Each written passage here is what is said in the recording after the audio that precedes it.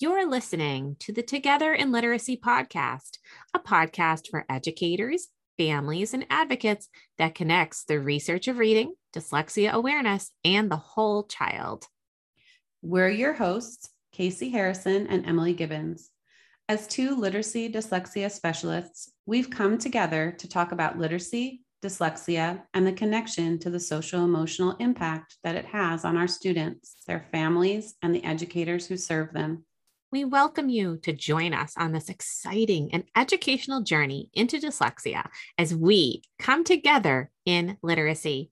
Please be sure to subscribe to this podcast and visit us at www.togetherinliteracy.com.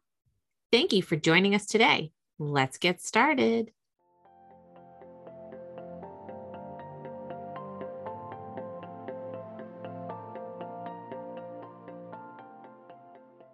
Welcome back, everyone. This is Casey, and I'm here with Emily. Hi. Hi, Emily. All right. And we are excited to be here with you on the Together in Literacy podcast for episode 15, where we're going to dive into accommodations for dyslexia. Before we get started with that, though, we are so appreciative of each one of you taking the time to listen and to share your reviews and questions with us. As always, we like to begin each of our episodes with a listener review. And so this listener review is from CODH21.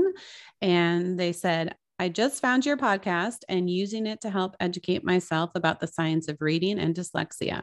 While I may have my master's in reading, dyslexia was not mentioned once, nor was the science of reading.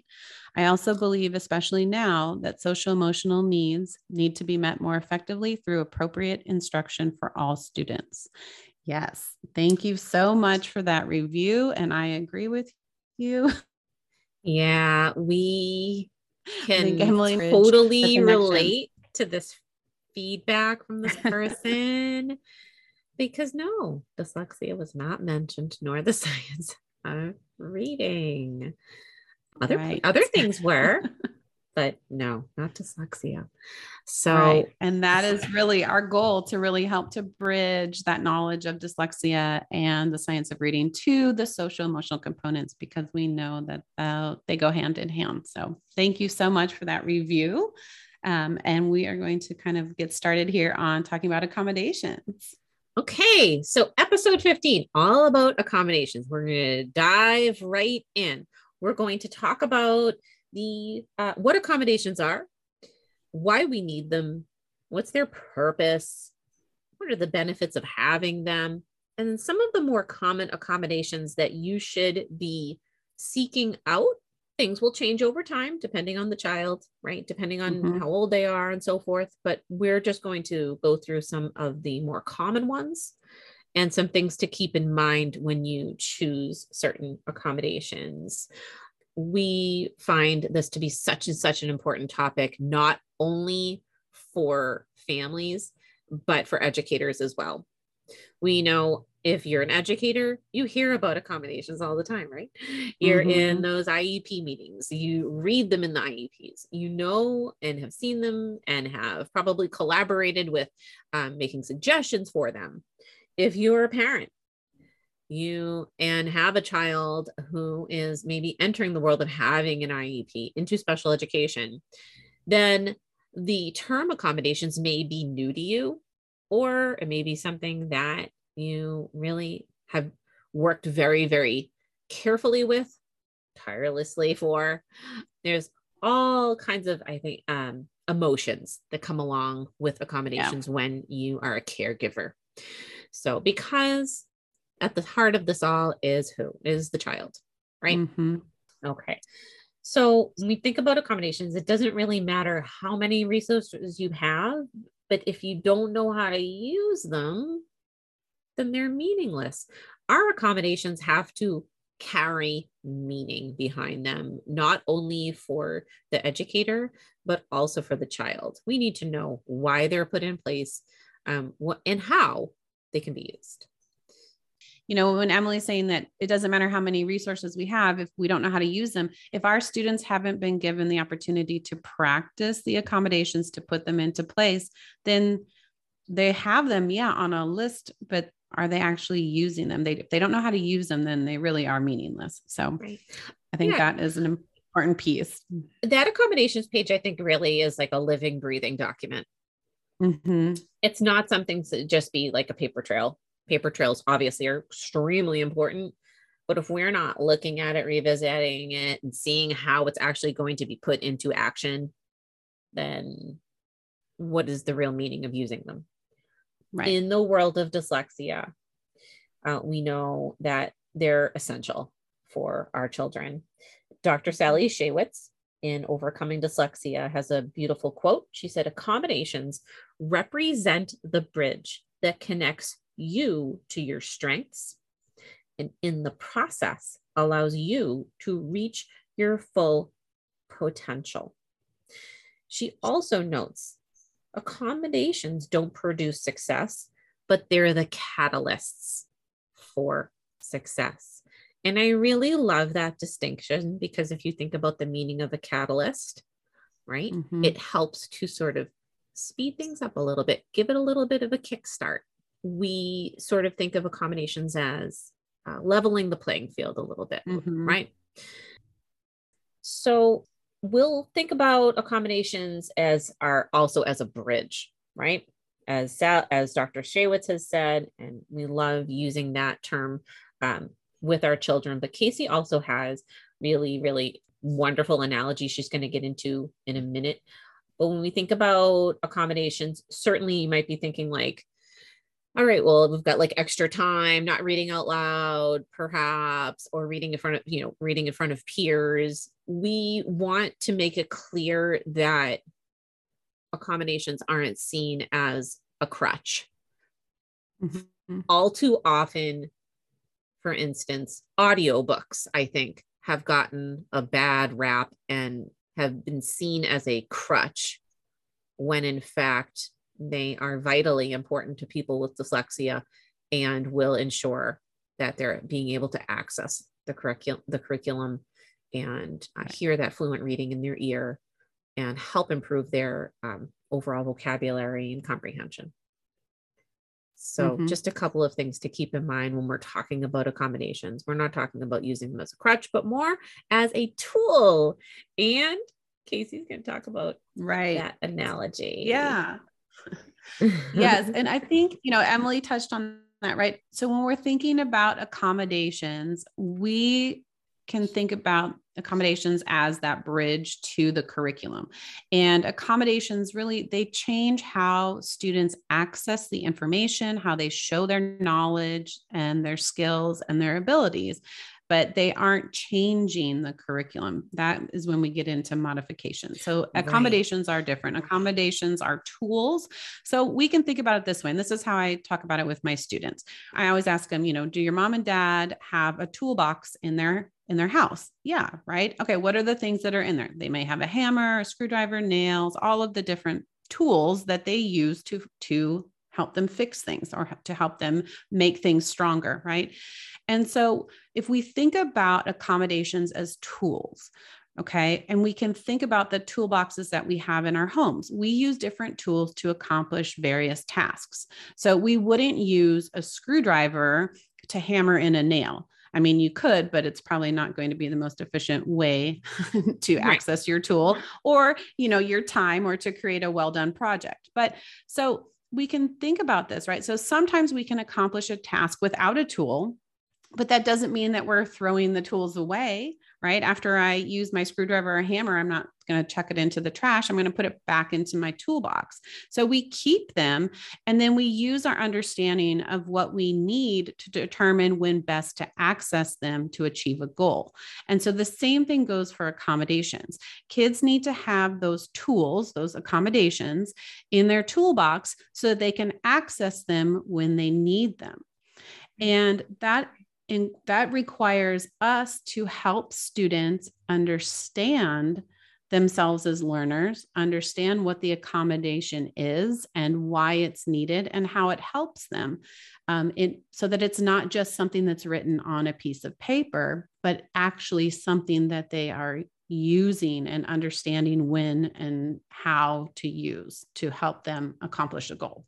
Yeah, I have a silly connection to your toolbox analogy. So Yes. when you think about this, accommodations help to achieve efficiency in learning, right? We can agree on that they really help to create the most efficient path for our students. And think about it. We'll want to use a hammer, right? And some nails when we want to hang a picture, for instance. And there have been times in the past when I haven't been able to locate my hammer. And I don't know why, but it just hasn't been in my little toolbox. So admittedly, I have tried using a hairbrush instead. And now, did that get the job done? Hammering a nail with a hairbrush into the wall. Yeah, probably. Was it the most efficient way to hang a picture on the wall? No, I probably had a few paint chips falling down and maybe made a bigger hole or whatever, but I might have just been, in such a rush that I just said, I'm just going to use this instead.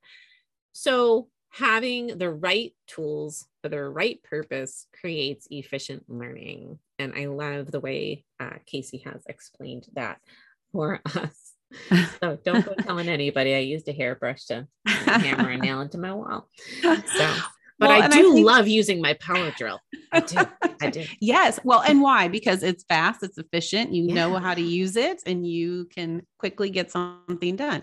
Yeah. And that's really when we're talking about having it be a bridge to the curriculum, right? It's not that our students can't do the work. They just need assistance getting there. And so that is what those tools provide. And I think when we're talking about accommodations, one of the things that I see, and we'll kind of go into these more common accommodations, but some of the things that I see is that a student is using them and they're performing really well. And then when we have a 504 meeting or an IEP meeting, then all of a sudden they're trying to take those accommodations away because the child's doing well.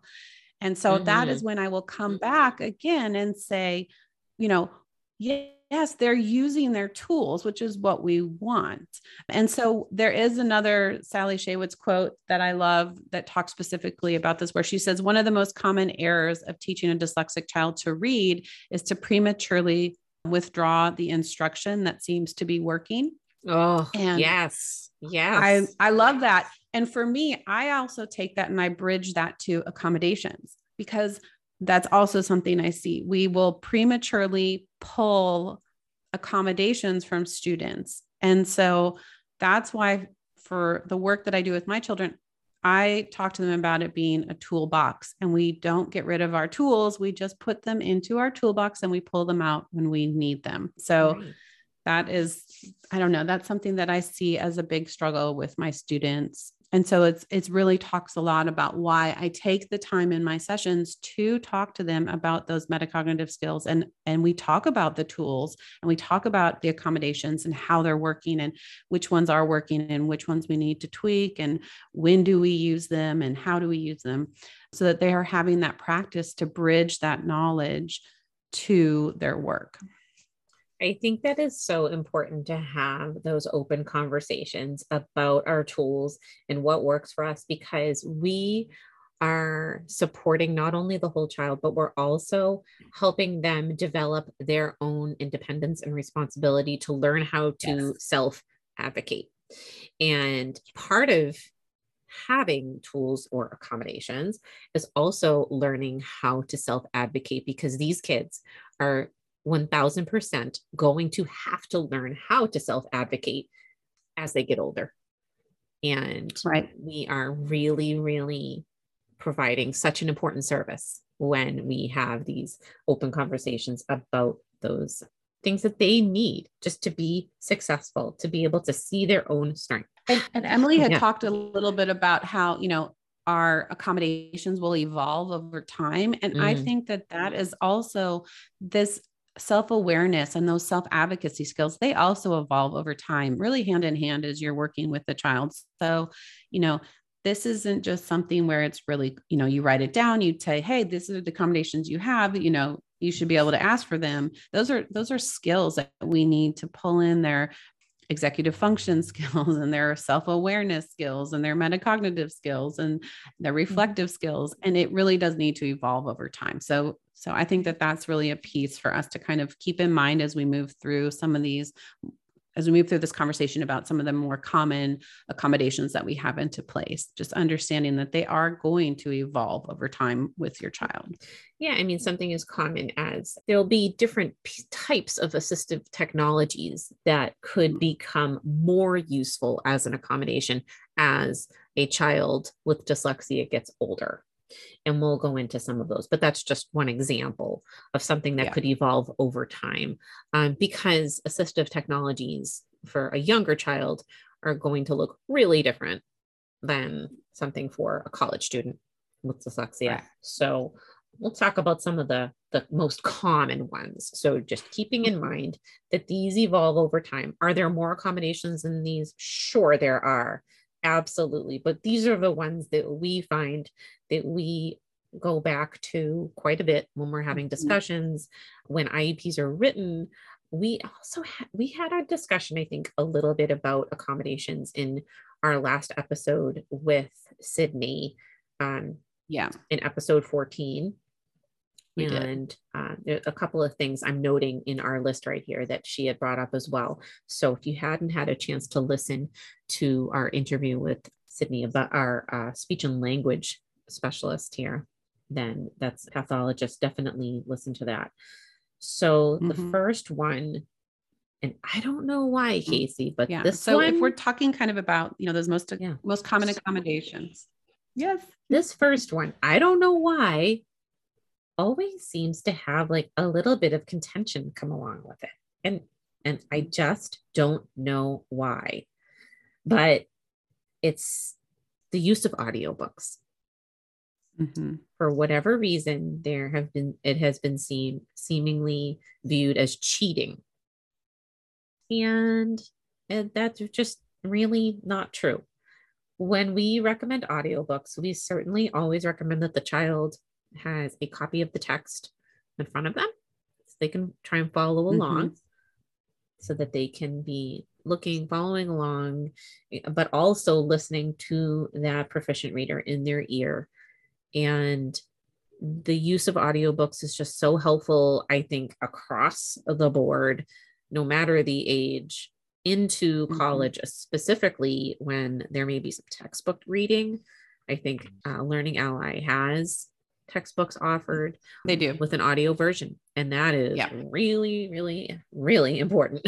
What do you think about audiobooks? I think audiobooks, I always recommend that those be put on accommodations.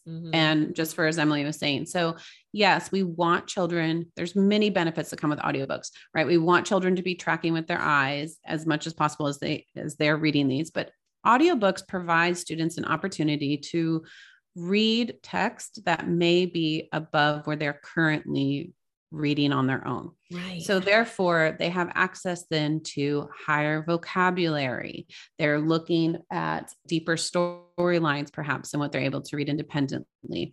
And they are listening to someone who is modeling proficient reading. And certain ones like Learning Ally have humans speaking. And I know Spotify is starting to have that as well. So there are a lot of wonderful benefits for audiobooks. The other thing that I always recommend for my older students is that, as Emily mentioned, it has textbooks available. So while I often talk to parents about up in the grades, the workload compounds. And so, yes, our students in those upper grades, they may be able to access the text independently just fine. But when all of a sudden you have to read 2 chapters in chemistry, 3 chapters in English language arts, you have a math exam, and you have to read world cultures, that is a lot of reading. And then we have fatigue that sets in. And so I think having those audiobooks available to our students is such an important piece for helping them manage their time, being able to access the curriculum, because just remember those accommodations, they're providing a different path or access to the curriculum while maintaining the expected standards and performance. Right. So it's providing them that bridge to access the curriculum. Right. Absolutely. And that fatigue piece when you're juggling multiple subject areas is real for sure. Yeah. So that is such an important point to make. The next one on our list is the use, well, twofold here, not using timed tests and or providing extended time. We'll get into extended time for a minute, but timed tests. Yeah. We know that there are timed tests out there. But when we think about timed tests, like for math facts, that can be a huge source of stress and worry that causes pretty much a shutdown for children with dyslexia. So reconsidering our timed fact tests is just one example. Not providing those. Well, and I think that also comes to, when we're looking at a child, understanding that, dyslexia exists on a continuum and that each child is unique in their learning profile. Some of our children may have a very hard time with recall. And so when you're having a timed test like that, panic sets in, anxiety sets in, and all of a sudden every answer that they maybe knew, poof, has escaped. Yep. And then if we're thinking about the purpose of those, you can go back and listen to Dr. Erica Warren's episode on working memory. There's a difference between working memory and recall. So, understanding the difference between those and then just thinking about, okay, well, what is our purpose of a time test? Now, are there times when time tests may be valid? Yeah. But just being mindful of when we're assigning those and the impact on the child, I think is important to keep in mind. Absolutely. I think that was a great point to bring up Dr. Erica Warren's episode on working memory. Please, if you would like to learn a little bit more about that, definitely refer back to that episode. Extended time is the next one.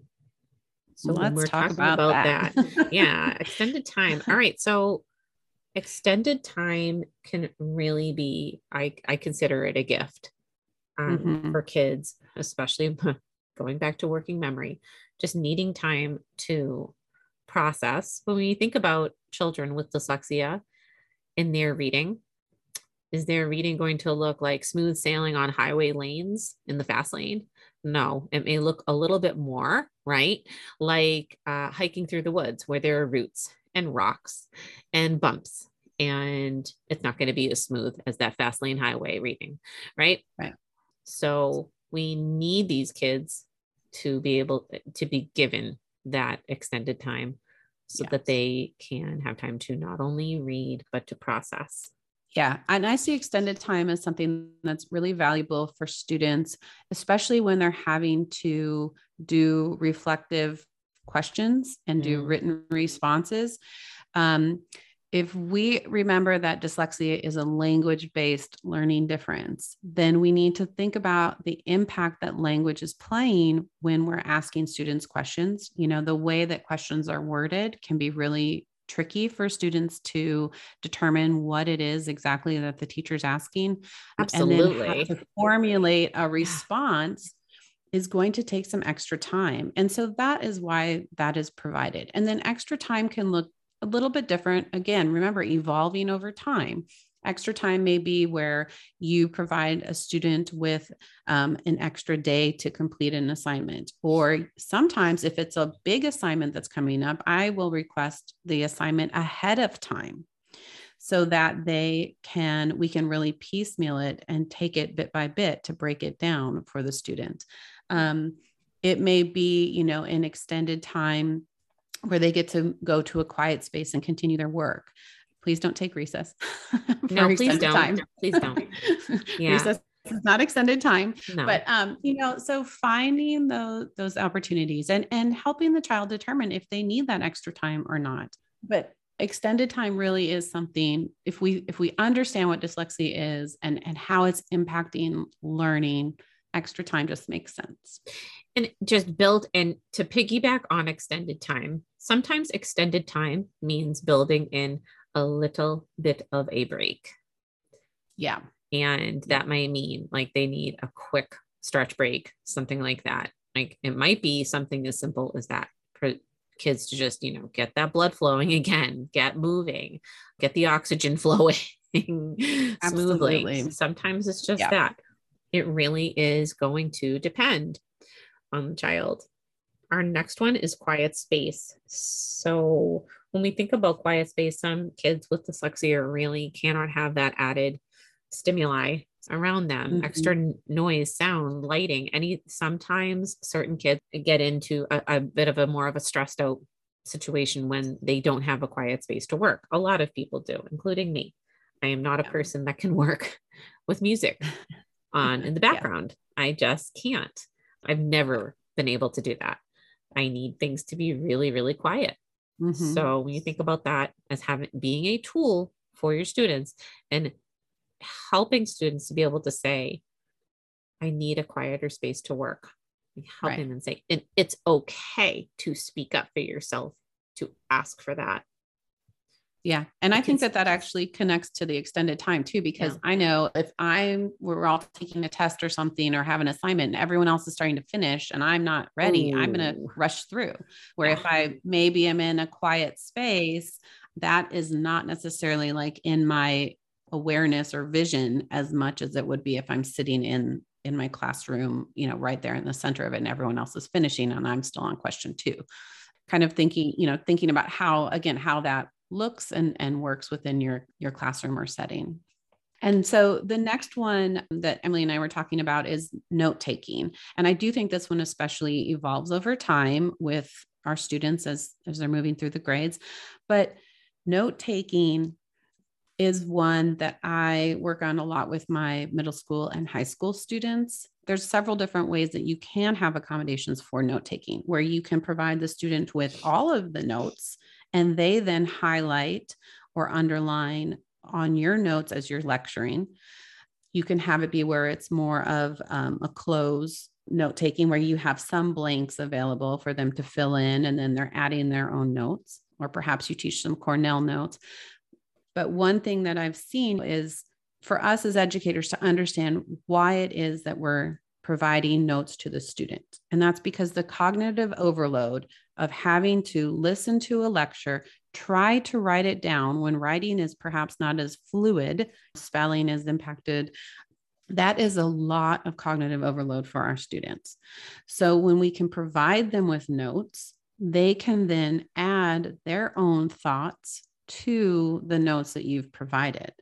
Now, as I will make a side note that if you are providing notes to the student, please make sure that's spelled correctly and legible. I've seen some notes where I appreciate the effort that the teachers are making, but they'll be like, they're handwritten. And I even struggle trying to figure out what it is that they're writing down, or there'll be misspelling. So, if we understand the purpose of notes, I think that would make us more intentional in what we're providing for our students. Right. And in note taking, like for instance, with your younger students, I think that there are a lot of graphic organizers out there. Mm-hmm. But the purpose of the graphic organizer is to actually help children make a visual image of that organizer in their mind. For instance, the Venn diagram. So what I always recommend with the use of graphic organizers as a note taker is that sticking with one format of graphic organizer per skill, and not doing like, here's a snowman graphic organizer, here's a tree graphic organizer, like keeping it really, really tight down to maybe 3 or 4 that know, okay, when I see Venn diagram, compare, contrast. I'm going to visualize that in my mind. Visualization is super, super important with graphic organizer. I was just going to piggyback and say, I love that you brought that up, because I think understanding why we're using it is then highlighted when you are just being very mindful about which graphic organizer you're using, and then have those conversations with, if you're in a school that each person teaches, a different subject, talk about how you can use those graphic organizers across. So if you're using a Venn diagram, like Emily said, in your English language arts, talk to your math teacher, talk to your science teacher, so that you guys are using the same graphic organizers for our students to make those transitions across. Yeah, I can't stress the visualization of that organizer, making that mind map in their head. So critical for these kids. And then as a student gets a little bit older, I think as Casey was noting, that front loading students with notes is so helpful. But even something as simple as providing just the vocab ahead of time Mhm. so that they can just sort of rehearse a little bit. So helpful. So because I know Absolutely. in my husband, he's an 8th grade teacher. He knows, like, providing the notes. Yeah, sometimes that can be, a little bit of a challenge maybe for every single lecture, but you know what? I Mhm. mean, this is something that can be done, I think, simply. It doesn't have to be hugely detailed, but can be extremely valuable. So something to keep in mind. And front loading can be helpful for so many students, especially even for your English language learners. So not just for people with dyslexia. Yes, that's So a great one. yeah, Absolutely. That's a great one. I'm glad we really went into that. The next one, checklists for organization. So, oh my goodness, I mean, I need checklists. My checklists need checklists. I Yeah. love checklists. And this is just so critical for executive function skills. Kids just aren't going to magically get organized. It needs to be modeled and shown explicitly. Absolutely. And Yeah. I think one of the things that we often see with students with dyslexia and in general, like a lot of our, older kids, Yeah. they struggle with sequencing. So therefore, they may have a really hard time organizing what they need to do first, what comes Right. next, and prioritizing. So Yeah. helping students have checklists in place for that can be really beneficial. And when somebody with dyslexia is feeling that overwhelm of academics, and oh Mm-hmm. my gosh, I've got this assignment, this, and all of this is coming at you all at once. It's really hard to know what to do first. Yeah. And how to initiate and get started. So having checklists just helps them sort of put things all into perspective. Like, okay, first I'm going to do this. First, I'm going to read these pages. Okay. And take notes. Then, okay, I'm going to fill out this graphic organizer or something like that. It depends on the checklist that you have. Sometimes the checklist may be, something as simple as what your homework assignments are, but it might also be outlining how to complete a long-term project. So when we think about dyslexia, right, people often associate that right away with, okay, difficulty with reading and spelling. Right. Okay. Right. And we know that that is certainly much more complex than that. But if we're talking about spelling, so one of the most common accommodations that we see on students' 504 or IEP plans is to not mark off for spelling outside of final drafts and spelling tests. And so you may ask, well, they should know those spelling words by this time. If we remember, and if we go back again to what dyslexia is and what is impacted, we know spelling is often a challenge, right? We are still working on linking those speech sounds to the letter representations and then understanding within the English language, those layers that exist for our spelling and all those different spelling generalizations that come into play.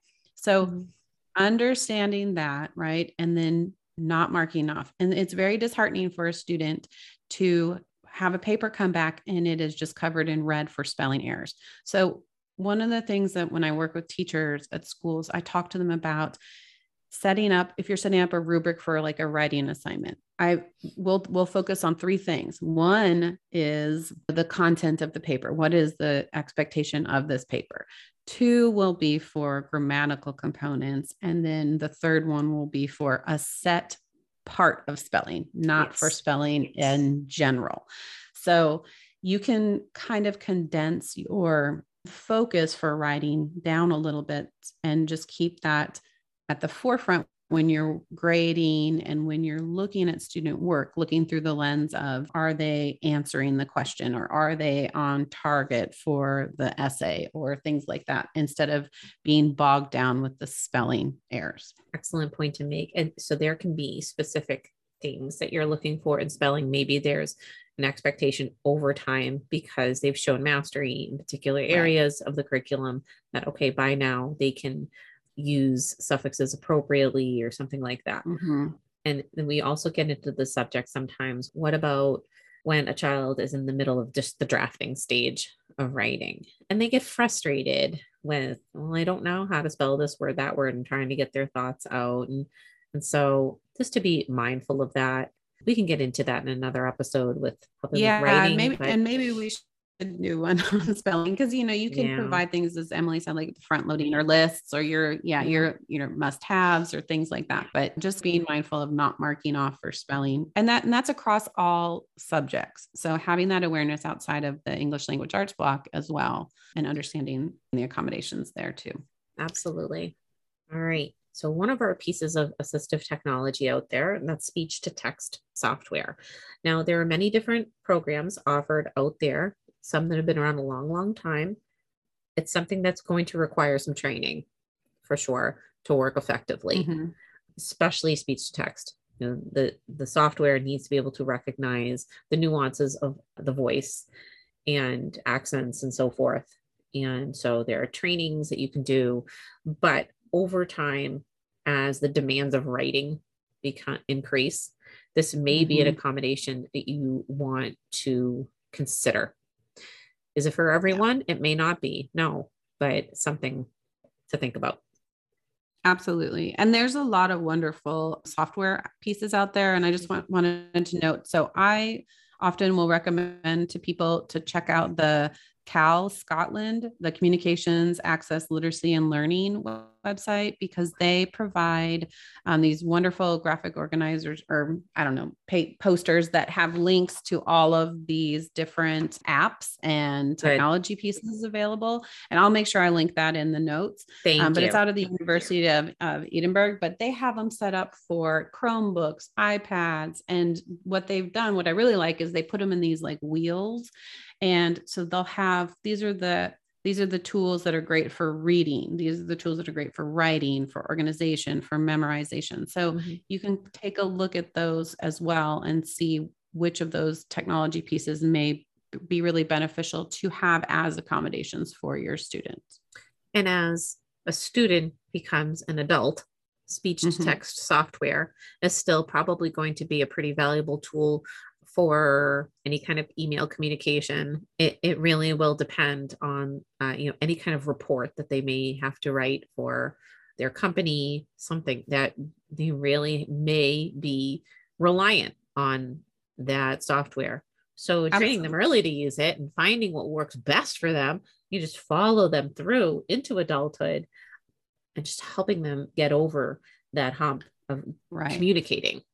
Yeah. And I love that you brought up the training piece, because I think this is for every single accommodation we've talked about. If we don't provide opportunities for the students to know when and how and why to use those, and then provide lots of opportunity to practice and then reflect and then practice again, then those tools are really meaningless. It's great. You could have as many apps as you want on your phone, but if you don't know how to use them appropriately to help you, to benefit you, then they really are a waste. So as we're working with speech to text, that takes time in your lessons to provide direct teach of it, then provide opportunities to practice, to use it, and then to come back and reflect with the child on what was working, where is it where are you having a hard time accessing this, and then provide practice again. So throughout all these accommodations, that is really the key piece. We have to provide opportunities to practice these accommodations. Absolutely. And as Casey was saying, and to go back and to refine,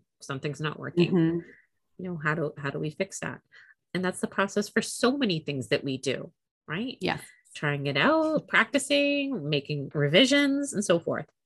So I know, I know we keep coming back to that metacognitive piece, but I really think it's really embedded in what we do. And everything. If we really truly are teaching that gradual release of responsibility, and we're teaching explicit instruction, and we're using the Orton Gillingham principles, metacognition is in there, and it's just there. And I think it's something maybe that we haven't always talked about in our trainings or in our education world or our dyslexia world, but it is there. And it is such a powerful piece for us as educators and parents to be aware of, and how to help guide children in that as well. I mean, that's where the power is. So and if anything else, because it's so powerful, metacognition honestly is heightening our communication.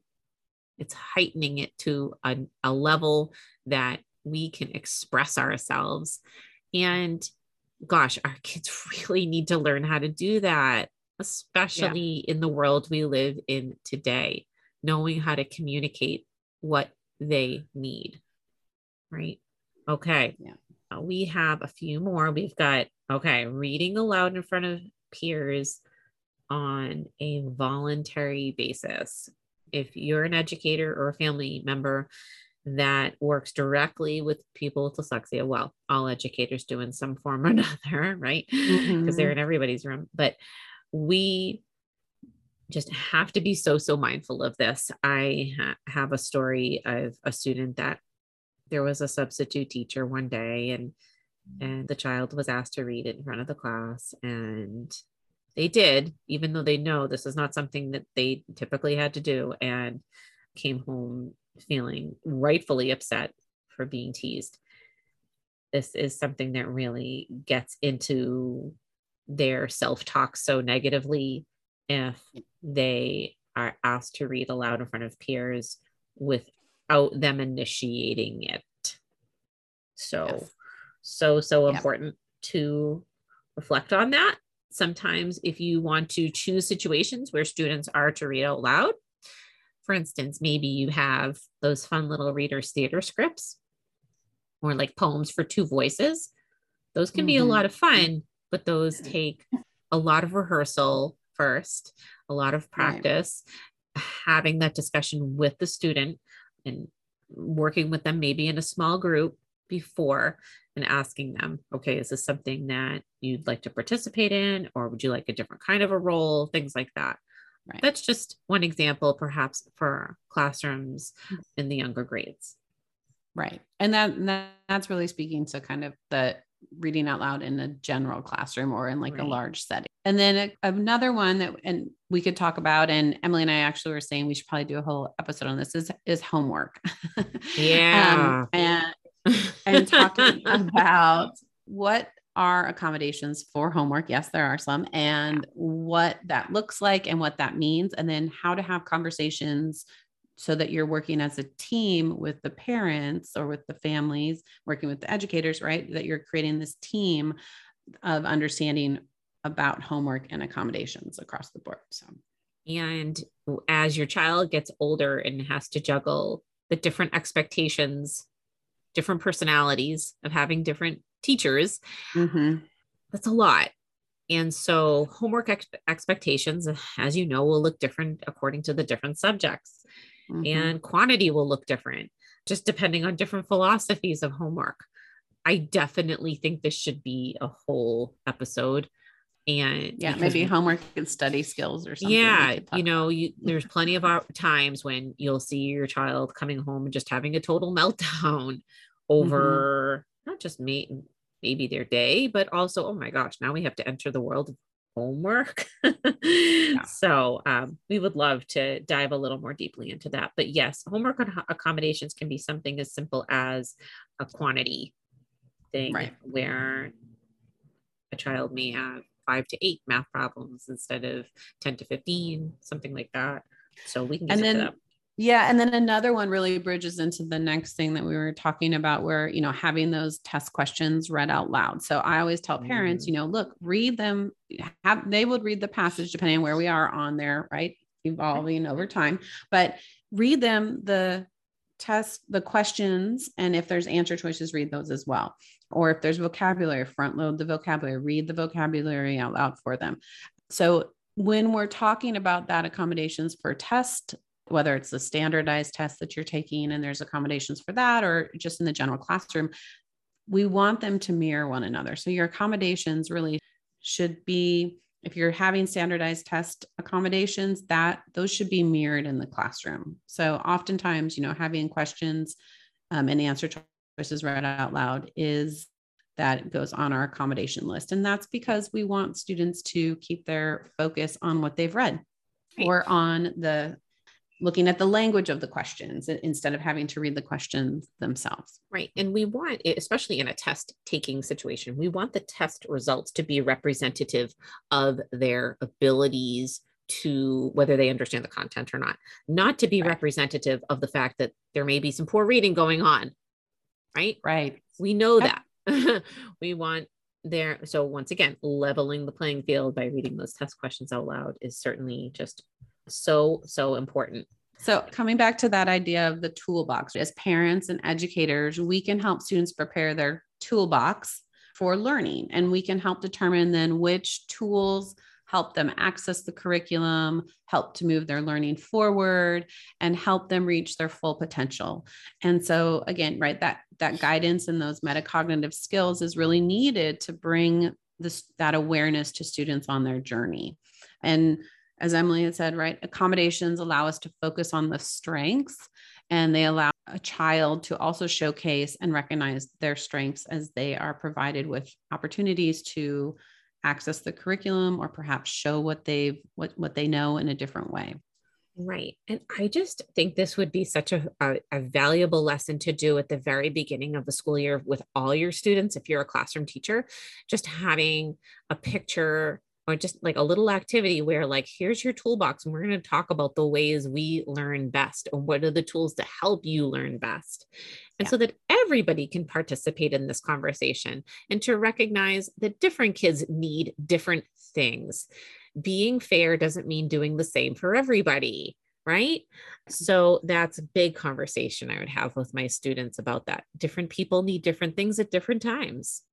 Absolutely. And one of the things that we can do, depending on how accommodations are used or viewed in a classroom, they can either create a negative stigma and make the child feel that their learning difference has really been pointed out to everyone, right, or we could introduce them in a way that they are tools, right? Yeah. So how we introduce and address accommodations to our students and within our classroom really is key for building and preserving self-esteem and self-advocacy skills.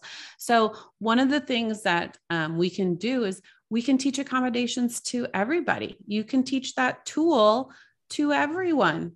Right. And have it available, because, and what you'll find is, at the beginning, everyone's going to want to use the tool, but eventually what the kids will start to have the self-realization that they don't need that tool.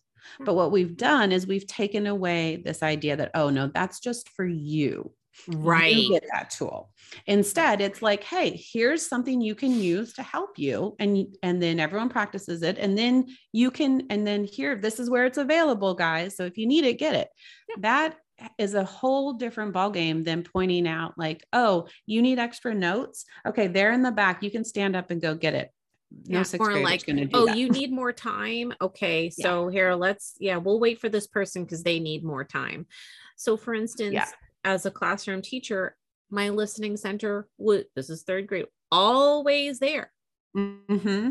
And we talked about the importance of having that listening center there and how that helps people with their reading, and what we do when we're there, how we have a copy of the book in front of us, how we're following along, right? How we're, being respectful of the volume for all the listeners and so forth.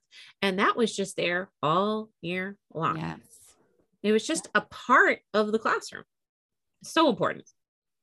Yeah. And I think it's really important to have it available to students, all of our students, for multiple reasons, right? You may have some students that have been flying under the radar, and all of a sudden they get these accommodations, or they have a tool, right? And they're like, woof, they take off. That may kind of give you a pause to say, maybe I need to look and see why that was helpful. And then you have conversations with the students and help them monitor and reflect on their usage of the tools as you're modeling and having those conversations. So it really how we bring those accommodation tools into our classrooms is so important. And it really does speak to the social emotional learning for all of our children, but especially for our children with learning differences. Yes. So, bringing them to light, talking about how people need things at different times for different reasons, and mm-hmm. how to use them, modeling them, right? How to take care of our tools, how to speak up when a tool isn't working. Yes. What do you do? These are all such valuable conversations to have, like in your morning meetings. What do you do when, or why is it important to have this, and so forth, presenting different scenarios and having those open conversations. So just everything feels like, what? Yeah, I can see how everybody's getting what they need at the time they need it, and being really inclusive and mindful of the other people in the classroom besides you, my friend, right? Absolutely. So yeah. And Emily and I, we really did kind of dive into how we can use metacognition in our literacy lessons. You can check that out in episode 3 if you kind of want to go back and take a listen to that, because we do really talk about all of these pieces and coming together and the importance of that. So, right. Yeah. We talk about metacognition a lot. So you'll hear it pop up in quite a few episodes, but yeah, episode 3 for sure. And I love how we have used this podcast to show the linkage between metacognition and SEL. So important. Yeah. So we are going to wrap up with a bit of I guess it's kind of a meaty question, Casey. It is. A little, just a wee bit. So we're going to do our best to address it. And we are also just going to put a little disclaimer out there that this is a teacher from Canada, and Casey and I aren't from Canada. However, we know wonderful educators from Canada. And so I think it will be really helpful if we reach out to them just to sort of follow up and see. But this person is a second grade teacher, and they suspect that they have a few students with dyslexia, but there's not a specialist that can diagnose, and parents really would have to be seeking private help. So they want to know, are there any screeners or tests that teachers can administer, recommend? And they are mindful of the fact that yes, maybe a private eval in Canada is pricey. We know they're very expensive here in the US. So we're aware of that as well. So we're going to talk about a couple of things to keep in mind. All right. Yes. I think one of the things, first and foremost, just to kind of put out there, is understanding that there's a difference between screeners and a formal diagnosis. So a screener really can provide you with some really useful information. It can help you determine if there are perhaps some red flags for dyslexia, some characteristics. But what I would usually tell people is that those then indicate that perhaps we need to seek further testing, whether that's through your schools. I'm really not as familiar with the Canadian school system as I would like to be. So I will reach out to some people and ask about that, seeking testing through your schools or privately.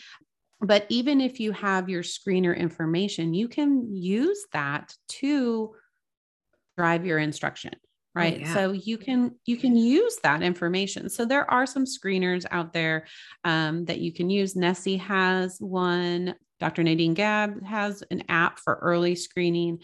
And then on the International Dyslexia Association website, there are several screeners that they have listed as well. So I would recommend looking there as kind of your starting point for your screeners. Yes. And I think that's such an important distinction to talk about, that yes, there's some value in screeners.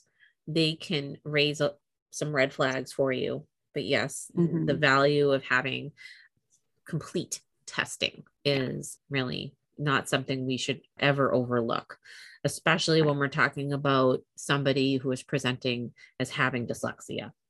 And as we said, we'll reach out and see if we can gather some more information about the way special education in Canada works. But we do recognize that, there is a need, right? Because dyslexia is everywhere. Right.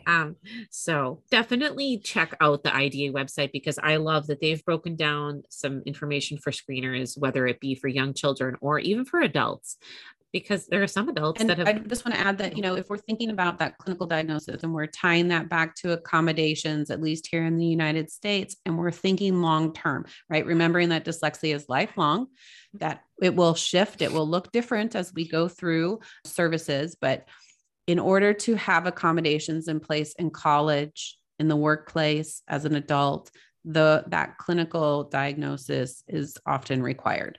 Right. So right. There are some things that, if we're thinking long-term, I know if we're teachers and parents, sometimes the moment we dive in, like that's our primary focus, which I completely understand. But also the more we understand about dyslexia and understanding the long-term implications, thinking beyond just this precise grade or this moment in time can be really beneficial if we're thinking about testing services. So yes. With that being said, Yeah. Emily and I did talk about a lot of the red flags for dyslexia in episode 2. If you want to take a listen there, there's also listed in, the IDA website has some, the Yale Center for Dyslexia and Creativity has some as well. So you can find lots of information about those. Yeah. I'm so grateful to Nadine Gabb's work here in the Boston area through Boston Children's Hospital. She's got an excellent website.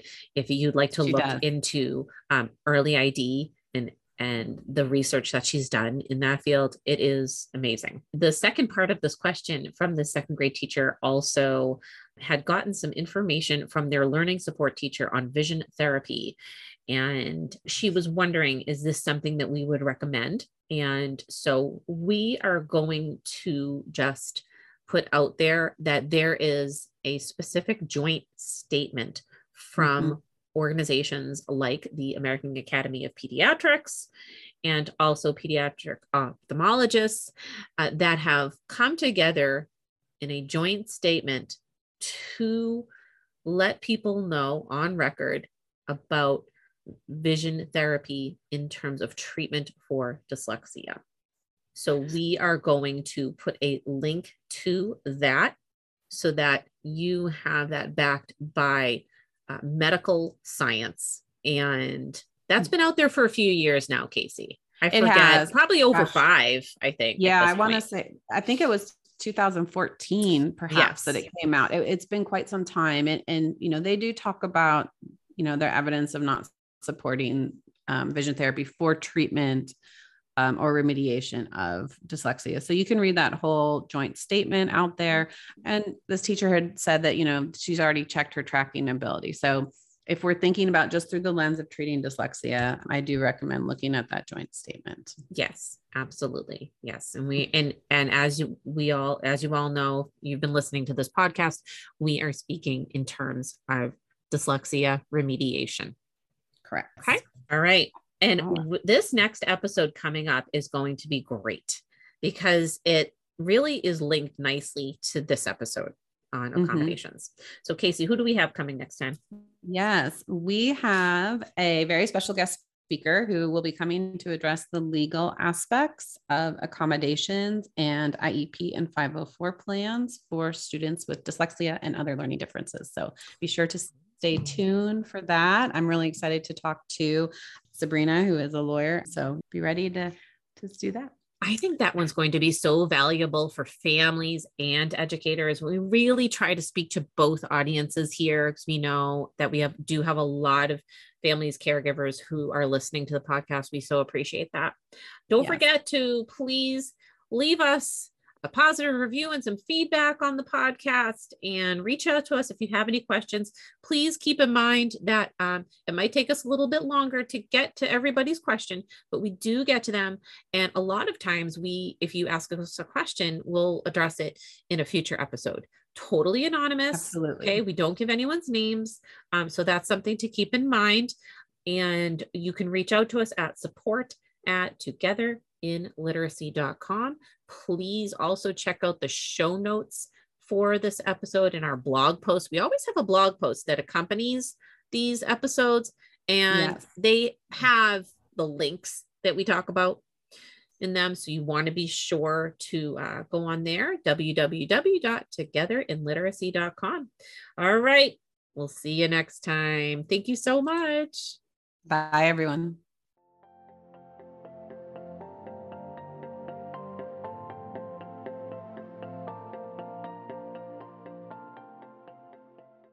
Thank you so much for tuning in to the Together in Literacy podcast today. If you enjoyed today's episode, please leave us a positive review and subscribe to the podcast. Each comment means a great deal to us. And if you have any questions for us that you would like answered on the Together in Literacy podcast, please contact us at support@togetherinliteracy.com. Be sure to visit the website www.togetherinliteracy.com for show notes, downloads, and goodies. Thank you for helping us spread the word about the Together in Literacy podcast. We'll see you next time.